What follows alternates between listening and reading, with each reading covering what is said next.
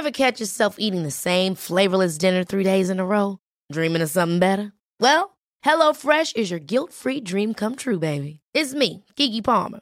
Let's wake up those taste buds with hot, juicy pecan-crusted chicken or garlic butter shrimp scampi. Hello Fresh. Stop dreaming of all the delicious possibilities and dig in at HelloFresh.com. Let's get this dinner party started.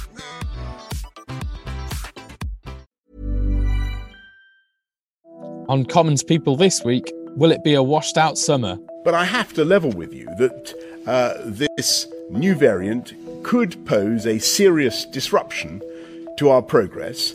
Who is to blame? They should have put India on the red list at the same time as Pakistan and as Bangladesh. And can Keir Starmer profit from the missteps? What I heard on the doorstep is didn't know what Keir Starmer stood for, so that's what I think our challenge is actually.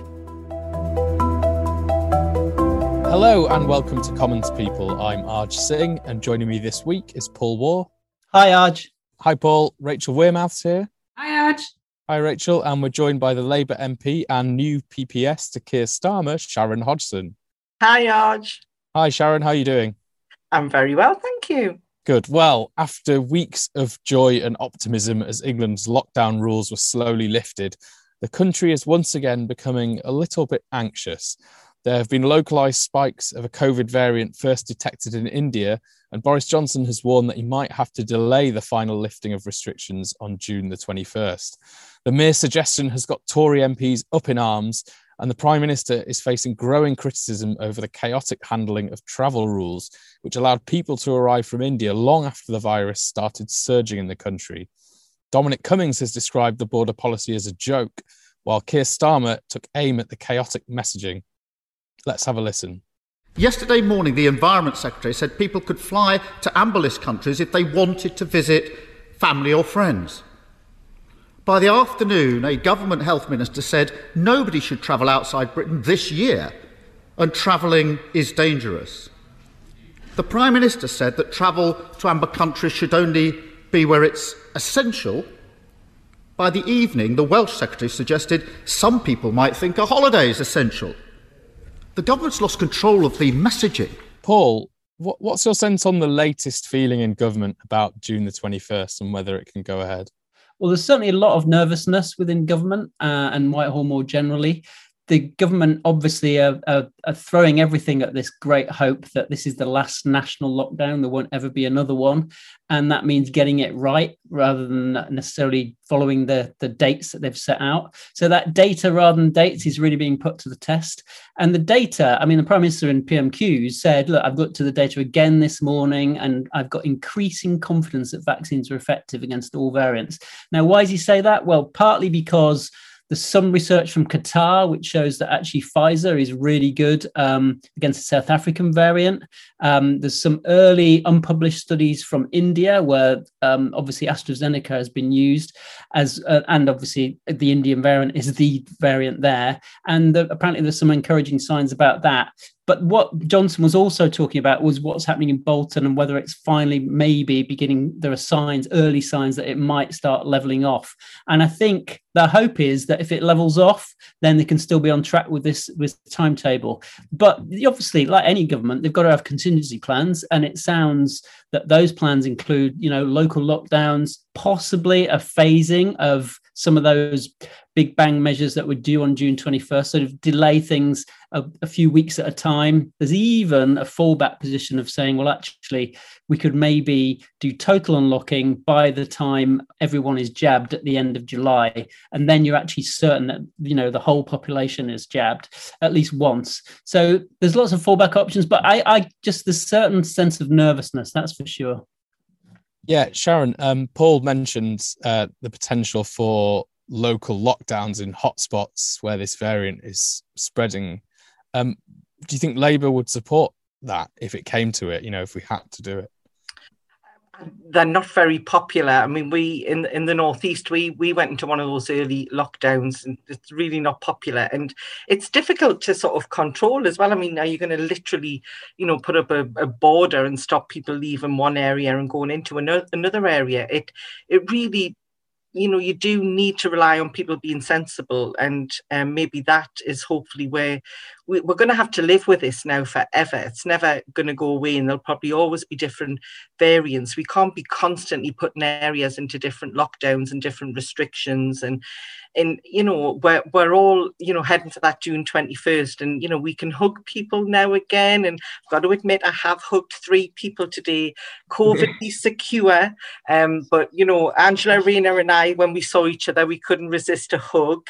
We had masks on, and it was safe. I am a sort of full-on hugger, but we were trying to do it safely. And I also hugged Jenny Chapman, and I hugged John Healey, who's been my boss for a year while I was in the Veterans Brief, and we'd never even been in a room together while I was the Shadow Veterans Minister. So I sort of had a hello and goodbye, like, defence team hug with John Healey. So they were all very safe, and we were all masked up. But it is about being sensible and being careful. And one of the other things that I think would make a massive difference to this going forward is people's ability to be able to self-isolate and to be able to afford to self-isolate. And this was something in my previous brief when I was Shadow Public Health.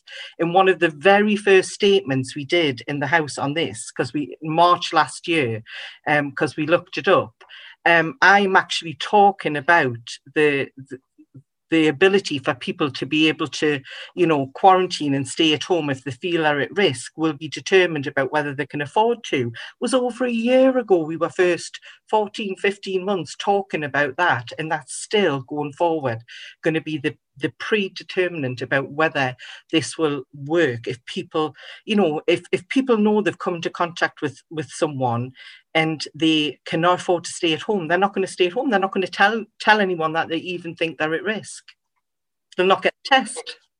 Yeah, absolutely. Rachel, you watched Matt Hancock's statement this week, and the health secretary was pretty strong on vaccine hesitancy, and it sparked kind of a discussion around who's actually to blame for the Indian variant getting into the country and then spreading. Do you think Matt Hancock was right to highlight individuals? Well, the 2 things we know about the vaccine rollout and the roadmap is one, that the vaccine rollout has been a huge success and that take-up's been much better than they expected it to be. And the other thing that we know about the roadmap is that it's meant to be cautious but irreversible. So Boris Johnson has said it's meant to be irreversible. So he's kind of boxed himself into a corner as to what he can say from a political point of view. So it almost can't be the government's fault if the dates are all of a sudden going to be reversible. In his statement, he picked out in particular Bolton, where he said the majority of the people who'd fallen very ill with the India variant were eligible for the vaccine but hadn't had it. But what sort of MPs and others have picked up on in the days that have followed that has been that, like, yeah, you might be eligible for the vaccine, but whether it's therefore easily accessible to you and you've been able to get to it straight away is something very different. Because, the picture on the ground is going to be varied in a lot of different places. And depending on, how mobile you are, do you have to get 3 buses to get there? And do you have a part-time job that you also have to be at, meaning that you can't have the vaccine?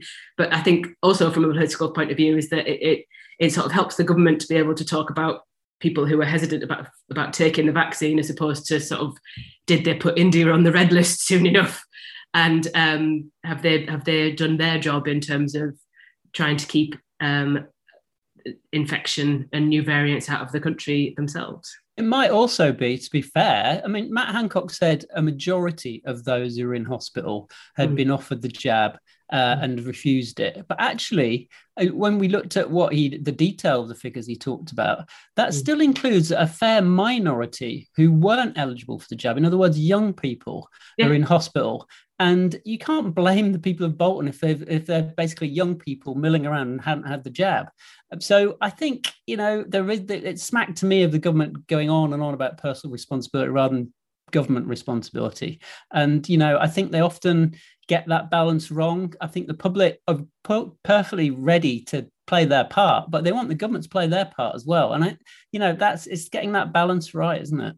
Yeah, exactly. Yeah, that's what struck me.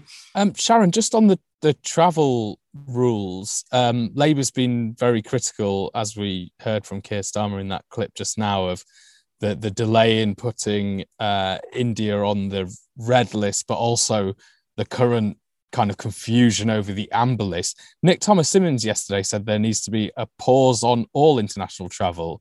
Is that now the policy of the party? Well, if Nick said it, I'm sure he said it. He is the shadow Home Secretary. So I think confusion is the word. That's what he said. It is confusing when you've got the government publishing a list, the red, amber, and whatever colour, saying, these are the rules. I mean, that's confusing in and of itself. But then they also say, but don't go. It's actually much safer if you don't go. So they don't want you to go, then don't put them on a list saying that you can go. So again, it's just giving real mixed messages to people. That's just really, really confusing. And also, I think India should have been put on the red list much, much sooner. I mean, what was it, 8 weeks or something after Bangladesh and Pakistan? And I've seen Matt Hancock try and explain that. And it was basically, it was like, I know things you don't know. If you only knew what I knew, you would understand why India wasn't put on that list. And no, it's nothing to do with the Prime Minister wanting to go to India at all. So, where the truth will probably be in there somewhere. But, it just seems to me that India should have definitely have been put on the list at the same time as Pakistan and Bangladesh. And do you reckon, Sharon, that Labour is open to the idea of, if this variant can't be brought under control, of maybe delaying the roadmap beyond June 21st, that should be an option? Oh, well, didn't the Prime Minister say something about irreversible roadmap to normality? I mean, people are desperate to try and get back to some sense of normality. And I think, we're all sort of heading towards that date. And I think if things were done, I talked about the sick pay, if people, were able to self-isolate and quarantine, and if there wasn't this confusion about you can travel or you can't travel, I just think if we have much clearer messages, everyone really, really wants to get to that June 21st date. And, we can all wish it wasn't so, but this is not going to be the end of it. So I think we have to try as much as we can to stick to a roadmap. But it was something you said also about, data rather than dates. I do agree with that to a certain extent. We have got to be not totally obsessed by the dates if the data is telling us something totally different. Sharon, are you picking up a lot of anger of people from people who are angry with people who are vaccine hesitant? And do you think that that's coming from some of the things that the government has said? I haven't yet, but I do worry that could become like a straw man, sort of like let's put all the blame that way. And, there could be genuine reasons for that. And there could be, there could end up being a racial element to that. That is definitely a road we don't want to go down. So I think it is really dangerous to start trying to put the blame on people who haven't had a vaccine. Because we don't know what that reason might be. I mean, in the Northeast, we're really doing well. The vaccine rollout, we get the numbers all the time, and the first, the 1 to 3, I think it's 90% and then it's 80% for the net. It's really going well. Very few people refusing them altogether, and there could be valid reasons for that. Not everyone is, because of medical conditions, able to take the vaccine. Do you think it makes people, this very small number of people who are vaccine hesitant, isn't that not likely, the way that they're being spoken about, is that not likely to make them less willing to take the vaccine as well? Probably. I mean, we know even before this kicked off, there was, the anti-vax brigade, or as they call themselves, like vaccine sort of knowledgeable, or they don't like the term anti-vax. But so there was already people, there was already people who out there who were really nervous, and from their point of view, they felt they had genuine reasons for that. But on the whole, it is a tiny minority. But I think you're right, it could even make them more sort of drill down in their thinking if they feel all this animosity, or that they're being sort of blamed for being the spread and the cause of this. There is, like with measles, mumps and rubella and polio, you do need a certain proportion to have had the vaccine to really get that immunity. And, hopefully as long as we do get there, the odd one, and as long as it is just the odd one, we'll be able to cope with the odd one not having had it. But yeah, it doesn't do any help to sort of, point the finger and poke blame at, those people, need to try and sort of bring them on board. And have you had your jab, Sharon? I've had both of them. I'm very excited. Yes, I've now had. It's really important. It's important, isn't it, that MPs let people know that they've had the jab, just to boost confidence, particularly amongst those vaccine hesitant groups. Would you like to see Jeremy Corbyn go public on whether he's had the jab? Ah, right. Now, is this an issue? Is this something he's not said whether or not he's had it. Ah, so do you think maybe he hasn't? I think, yeah. I mean, I can't see any reason why. I mean, it's not a privacy thing. I mean, what does it? I can't imagine why anybody would want to say, "Oh, that's a private matter between me and my, jab." Yeah. It's not. It's just, you've either had the jab or you haven't. So yeah, if he's had the jab, he should say, and if he hasn't, then he needs to sort of, be honest, I suppose, about that. I mean, so by the sounds of it, the sounds like there's some thoughts out there about whether he has or he hasn't. Is that true? Have I missed something? Yeah, well, he's refusing to say. I think he's relying on it doesn't talk about personal matters or something. But his constituency is one of those which got a lot of high vaccine hesitancy because it's quite racially diverse. And, people are saying that maybe he should, if he goes public, he said, for example, he thinks there should be more vaccines in the developing world, and we should be doing a lot more about that. Well, if he believes that, surely he believes in the vaccine. And if he believes in the vaccine, why not say you've had it? I mean, I'd have to get him on your podcast and pin him down on that. Well, I can tell you as a British Asian, I'm getting very annoyed at the delay to me getting a vaccine, although it's not my turn yet. My partner, who's the same age as me, has had a text, and I haven't. He's too young. You're too young. You're just too young. Yeah. I get mine on Thursday. Yeah. Soon, very soon, hopefully. It's very exciting. It's very exciting. I feel I've got a new lease of life. Well, from one Labour leader to the next, Keir Starmer has this week been telling his MPs that the party must modernise following its disastrous local election results earlier this month. The fallout from the shadow cabinet reshuffle has also continued, with the leader's personal poll ratings falling again. Angela Rayner, who fell out with Starmer during the reshuffle but has apparently made up with him, has meanwhile been giving several high-profile interviews, fueling speculation of a one-day leadership tilt. Let's hear Rayner diagnosing Labour's current woes in an interview with the BBC. What I heard on the doorstep is he didn't know what Keir Starmer stood for. So that's what I think our challenge is actually. It's not, people briefing saying we think Keir thinks this, we think Keir thinks that, but actually about, well, what are we doing? What are our policies around that? I talked about the green industrial revolution, the jobs that I think should go to those areas that for decades haven't had an industry. Because those industries left, we don't want to bring back the coal mines, but what we do want is to tackle climate change. Paul, Boris Johnson was sort of openly mocking Keir Starmer and his damaged authority at PMQs this week. How bad are things for the leader? Well, obviously, that's always going to happen in PMQs, isn't it? Each leader will go for the juggler. The thing that I think is interesting is what Sharon just said.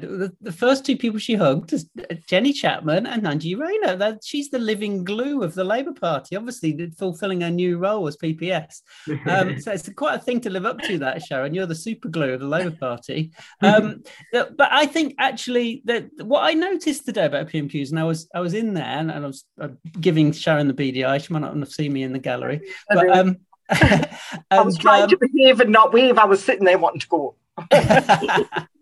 And I thought that was, for the first time, what struck me was before the question started, Keir Starmer actually looked slightly nervous, and it's the most nervous I've seen him since his very first PMQs. And it's not like him at all. Normally he's very confident. He's got this lawyer's sort of bearing, and he comes in with his briefs and he sits down and he's got everything sorted. He's really confident about doing what he does. And he normally does a very, very good job at it. Today, although he delivered the right questions, they just like his hands seemed to shake at one point. And I thought, God, as the last few weeks just sort of, have you built this up into something as a big moment? And I don't know. It'll be interesting to see whether or not that the clips that play out on the radio, obviously sometimes attest to PMQs. And I think already the main clips they're using, which is, there's confusion over travel. Why didn't you lock down earlier? So he's got his message across. But as he left the chamber, he was walking side by side with Angie Rayner. And I'm sure the sketch writers are going to say, well, actually, Angie Rayner looked taller than him. And that was probably because she was wearing high heels, though. Yeah, and she is very tall. No, but I hope the fact that it was, I'd done the walkover with him, was chatting on the way over, hadn't sort of put him off his mojo. So I hope I wasn't to blame if he had a different way about him. I'll have to sort of try and be a calmer influence on him. Quite excitable, and I was excited about, because obviously I'd been working with the 4 MPs on our side with their questions, so I was trying not to sort of so I hope it's not I'm not the thing to blame. But yeah, I mean, it's been, after the election results and with everything going on, he is human, he's not superhuman, and so these things sometimes can affect us. It can be quite weird, the chamber. Like sometimes, big set piece moments, you can be as calm as anything, and then there'll be another time I'll stand up to ask a question in transport questions, and I'll think, why is my heart beating? And it's so weird. It like how you never know what's going to affect you and what's going to hit you on any particular week. But I did the sort of march over. I'm going to have to get fitter because Keir's obviously very fit. I've been sort of my first time back in Parliament for over a year, so I put hands up. Probably haven't been doing my 10,000 steps a day. Angela Rayner has got legs like forever. Yeah. So I was like the little child running behind the mum and dad because they were like marching off. And I thought, I'm wearing flat shoes next week. Actually, I think I might wear trainers next week. So I'm like running, trying to keep up behind them. And and it was almost sort of, we weren't quite arm in arm, but, because COVIDly secure and everything. But it was, I noticed it was, amicable and friendly and, and I was chatting away as I was saying. So it was nice. And Keir, on the way back was noticeably more relaxed, more chatty. People were coming up to him, and he was, chatting away and everything. And that's more, what I'm hoping, to bring to the situation, to be able to open up those opportunities and make sure he's chatting to the right people in those moments. That's why I can't wait for us to get back in the voting lobby. That is where all the magic will happen. And the tea rooms, so I want, to get him into the tea rooms, get him in the voting lobby and round the country. I mean, you'll have heard him say as well, he wants to seriously get out round the country for people to get to know Keir more. Lockdown, honestly, I know he said it, but it has just been there must be the worst time ever. We've never had a lockdown before, to become a leader of a party, a new leader, and then literally have to go and sort of do it all down a camera like this. Yeah. Not ideal, is it? Yeah, so it's going to be a charm offensive then, Sharon. That's your kind of brief, is to take Keir on a charm offensive of MPs and voters, I suppose. Well, if whatever I can do, and obviously, being from, Sunderland up there in the heart of the northern, proper northern part of the Red Wall, bring what I've learned and what I hear every day to the table as well. Nothing against, I've got loads of London MPs and Southern MPs who are friends, but when I sit with my voters and in my party meetings, they'll say, oh, all London centric, it's all about the South, and one of the things that drove me into politics as a young woman, a young mum, was the North-South divide. I was absolutely convinced that my life, my childhood, even under Thatcher, everything would have been better if there hadn't been this north-south divide. We felt, I mean, Thatcher smited us in the north. I felt smited by Thatcher, even as a teenager. And just that, you know, and what do the Tories call it now, levelling up? You know, whatever, it's always been there.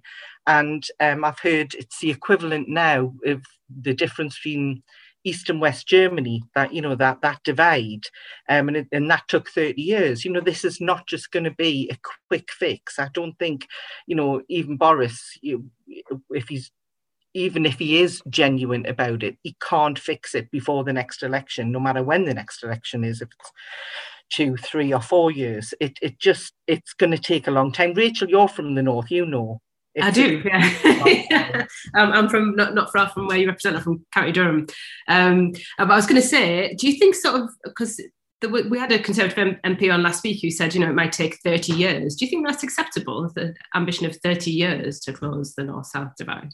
Well, I mean, gosh, I tell you how old I am. So I'm 55 now, and I felt this. I can remember feeling this when I was 10. I mean, that's 45 years ago. So the thing is, if it is going to take 30 years, if only they'd started then, if only it's some government at some point has actually got to start taking this seriously. But governments work in electoral cycles, as you know, and so they're only ever going after the next big win that they can get in the next electoral cycle, and nobody ever really looks long term. They might speak long term, but they act short term. So, you know, I honestly believe that if we were getting into government, that's what if I was part of any future government, I'd be wanting us to do, to seriously do something that is going to be a long-term fix. Yes, we were in for 13 years. Gosh, how many times did I hear people say, you know, why aren't the Labour government, why aren't the Labour government doing more for us in the north? They're taking us for granted. I wish we had operated pork barrel politics back then, but we didn't, because we governed for the whole of the country. I honestly think, you know, Tony and Gordon Brown didn't do what this government are doing now. They didn't just sort of try and pick off parts of the country to sort of, you know, give them sweeteners here and there. And that, honestly, I don't think that's going to work, because it takes more than that. It isn't just whether you've got a Home Office in, you know, Leeds, or whether you've got part of the Treasury in Darlington. That's not going to fix it. They're just little sort of sweeteners. We really need a government to take this from the early years. I'm upset. I'm a bit like me and Andrea Leadsom share this passion for the first 1001 critical days. In the early years, I was on her review. That's just report. I was the only Labour representative on her review, because we are passionate about this together. Since she came in 2010, I came in 2005. If we really want to fix this, we've got to close that gap, and that gap starts when they're toddlers, babies. Sharon, I just wanted to ask you, kind of on a specific issue that Labour can start doing something on soon. Paul last week picked up on Rachel Reeves' debut speech as Shadow Chancellor, and she started attacking the government over the things that are going wrong with Brexit so far. And that was quite striking, as Labour's been kind of a bit worried about talking about Brexit, especially because of voters in areas like the North East. Is that very much back on the agenda for Labour, and how do you kind of tackle that subject? I think I'm nervous about talking about Brexit with my voters. Sunderland, obviously, you saw the scenes first to declare 62. The whole of the... I was there. Were there, yeah, 62% there on the night. And, you know, I'll never forget that feeling. And it still is a very sore point. But I thought how Rachel did it was so spot on. It was exactly what we need to be doing. We've got to stop being scared of, you know, poking the tiger. We've got to stop being scared of that this will upset people, to actually point out that, you know, his Brexit had holes in it. We're not getting the best Brexit we could have got. I mean, you know, the fishermen must be thinking, like, what the hell's going on? This is not what we were promised. And the farmers, maybe now, as of this week? Exactly, the farmers, I know. And so there's different sectors, you know, that might sort of, and it isn't wrong. We're not trying to unpick the whole thing by saying, actually, you know, this could be improved. I mean, look at the situation with Ireland and the border down the middle of the Irish Sea that everyone said nobody wanted. And, you know, cost Arlene Foster a job. So it's not perfect. And I think Rachel did it in a very sensible and grown-up way. And so I think we've just got to be braver in talking about it again. I wanted to ask how you dealt with it, how you deal with it, because obviously you've got Nissan on your patch, right? So, you've got a lot of personal experience. You're talking to Brexit voters about how Brexit's going to work for them. So how do you deal with that? How do you think it's best to start talking to people about it from a Labour point of view? Yeah, I mean, it's sort of, nobody wants to be the one to say, I told you so, but I always recognised that maybe in the long term, we could get some benefits. I mean, I wasn't for Brexit at all in any shape or form, but I could, upon sort of listening and reading up, understand that maybe in 10 years' time, something might be better. We might have some freedoms and flexibilities, but that in the short term there would be a fair amount of pain. I mean, wasn't it? I'm sure it's the OBR who said that for the shrinking of our economy, that 1.8% of that is because of COVID, and the other sort of 7% is because of the Brexit pain. And nobody, I was watching the BBC when they were talking about that, and I went, come on, split the figure. They gave the 8% figure, but they didn't split it and describe it, because I think they always think, listeners won't want to know that. Listeners won't want to know that there's Brexit pain. Now, there is Brexit pain. And so when I, talk to people now, I think people are more willing to sort of recognise that there is some short-term pain. That short-term could go on to be up to 10 years. They weren't willing to hear that at all before. It was scaremongering. I think now they'll say, oh yeah, well, it's teething problems. We always knew there was going to be teething problems. And I sort of have to not laugh, because I think, well, at least you're admitting that now. Pre all of this, nobody would admit there would be any teething problems. It was all going to be the land of, milk and honey. Milk and honey, that's the expression. There's a few ones. Yeah, the land of milk and honey. Well, it could, it could get, we've got to make the most of it now. We've got to make it work. But there is, for the fishermen, prawns, farmers, there is going to be some teething problems along the way. And I think, again, that's what Rachel was trying to do. We've got to talk about that, not be afraid to talk about that, and not be afraid to say, come on, can we try and make some of this better? Yeah, Sharon, I wanted to ask you about another kind of issue or kind of area where Labour have been slightly afraid of taking the government on, which is the government's kind of culture war, the war on woke. We saw some YouGov polling this week, which actually showed that voters in the Red Wall aren't that much more socially conservative than the rest of the country, to be honest. Pretty much similar figures for the rest of the country. Do you think Labour need to be more kind of vocal on these issues as well, rather than trying to maybe just neutralise them by agreeing with the Tories on some of them?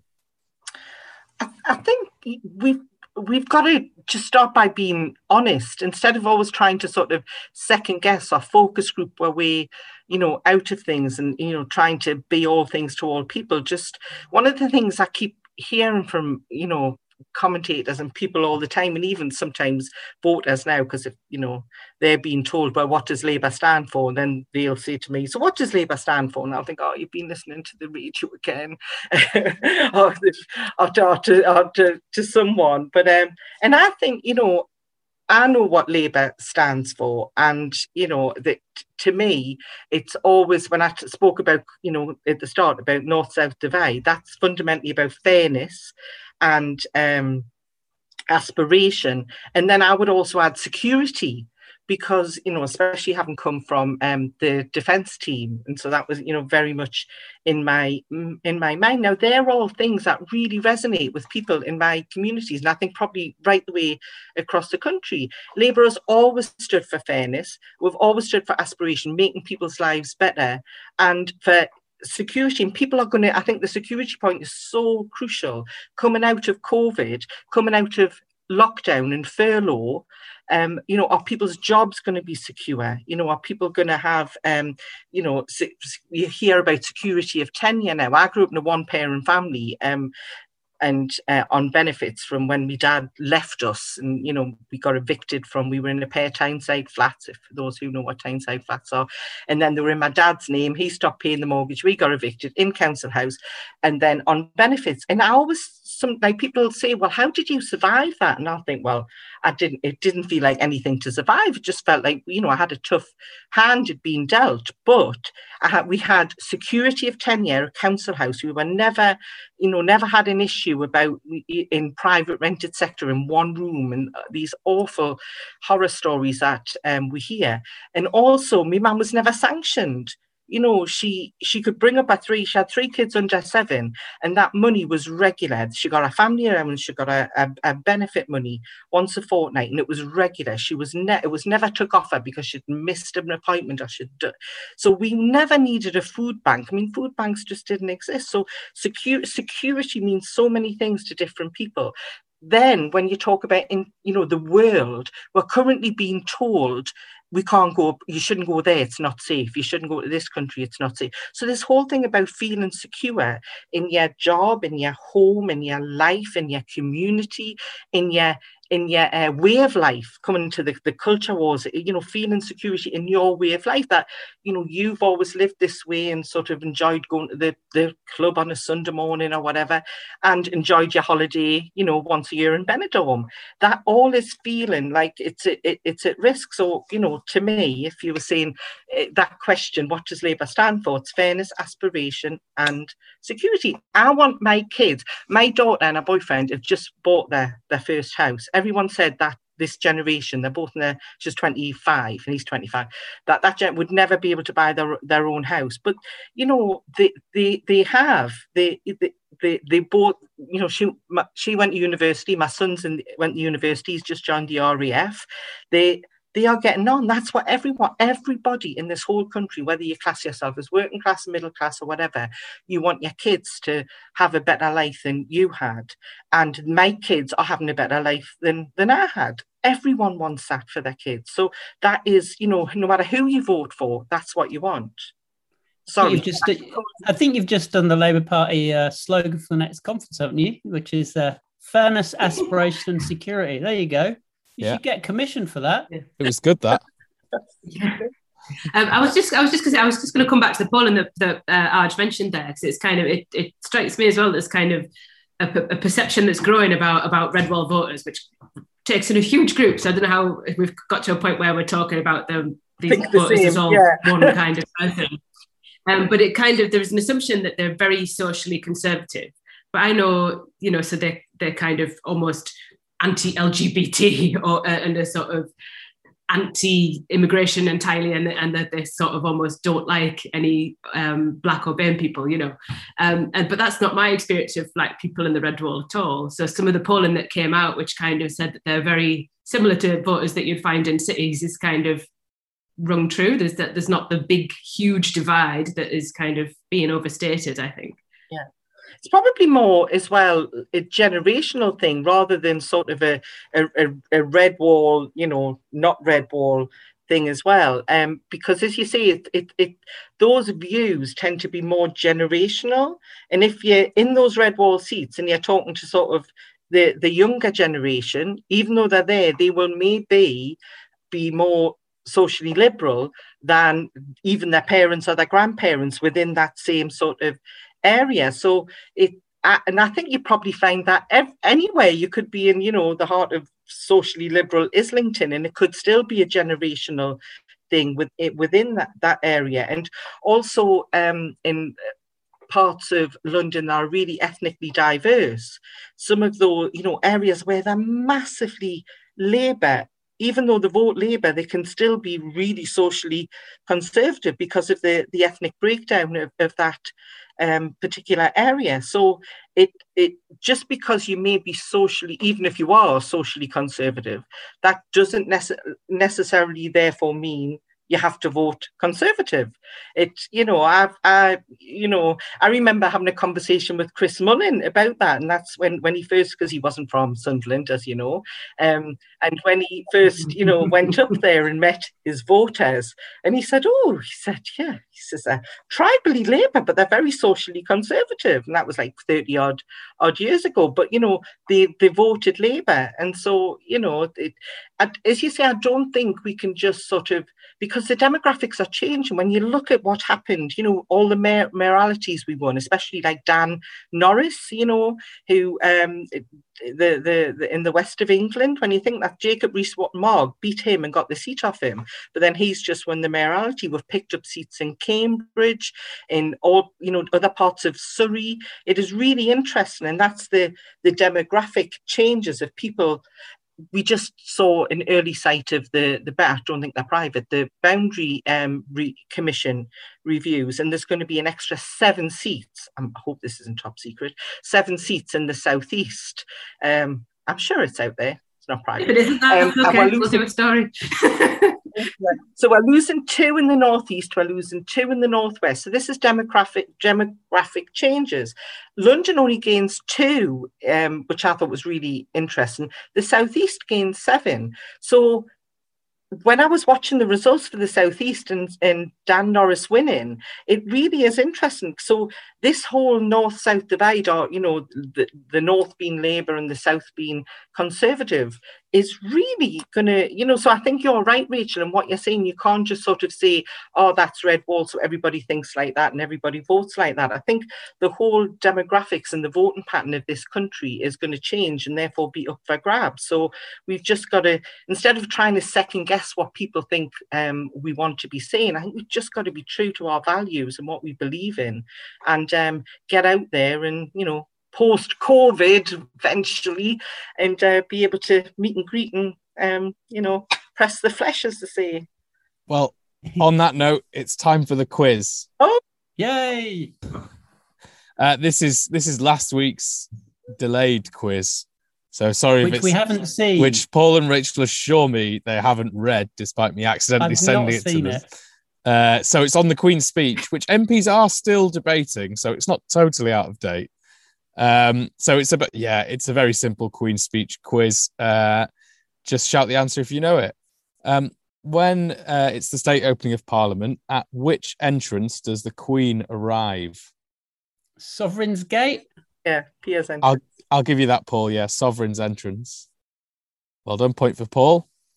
What does Black Rod do after the door to the Commons is slammed in their face? Bangs it 3 times. Yeah, well done, Sharon. A bonus point for the material that the staff is made out of. I'll chuck that in there. Cedar? Blimey. Cedar? No? I've got no idea. It's ebony. Yeah. Ebony. Right. Well, I was already saying it there, Paul, so you're not having that bonus point.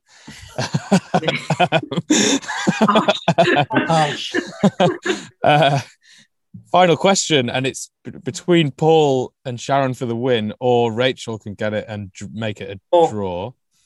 Who was this year's MP to be taken hostage in Buckingham Palace as a token of good faith to guarantee the Queen's? One of the whips, a Tory whip. It's the whip that does the Queen's household. I don't know. Yeah. Which one was it? They're also anonymous, aren't they? The Tory whips. Yeah, it's anonymous Tory whip. I'll give you a clue. They're the MP for a classic marginal seat. Oh, I know who it is. Nuneaton. Yeah. Well done. Yeah. What's he called? Jones. Thingy Jones. Yeah, him. Yeah. Whatever. Marcus Jones. Yeah, I'll give you that, Sharon. Yeah. Sharon Congratulations. Wins. You've won the quiz. Well done, Sharon. You started off your PPS shit brilliantly. There you go. You won the podcast quiz. Do I get a mug?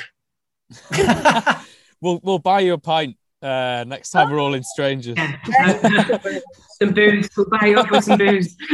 Or a glass of wine, whatever you fancy. Unfortunately, that's all we have time for this week. Thank you to my guests for joining me, and make sure you subscribe to Commons People on all the usual channels, and please be sure to leave a review and get your daily dose of what's happening in Westminster by subscribing to the Warzone newsletter at bit.ly/the-war-zone. We'll just leave you with David Cameron being forced to defend his cringeworthy lobbying texts to ministers and officials. I mean, anyone I know even at all well, I tend to sign off text messages with Love DC. I don't know why, I just do. But my children tell me that you don't need to sign off text messages at all, and it's very old-fashioned and odd to do so. But anyway, that's what I do.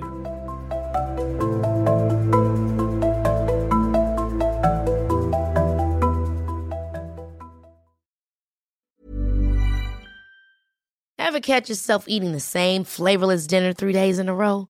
Dreaming of something better? Well, HelloFresh is your guilt-free dream come true, baby. It's me, Keke Palmer. Let's wake up those taste buds with hot, juicy pecan-crusted chicken or garlic butter shrimp scampi. Hello Fresh. Stop dreaming of all the delicious possibilities and dig in at HelloFresh.com. Let's get this dinner party started.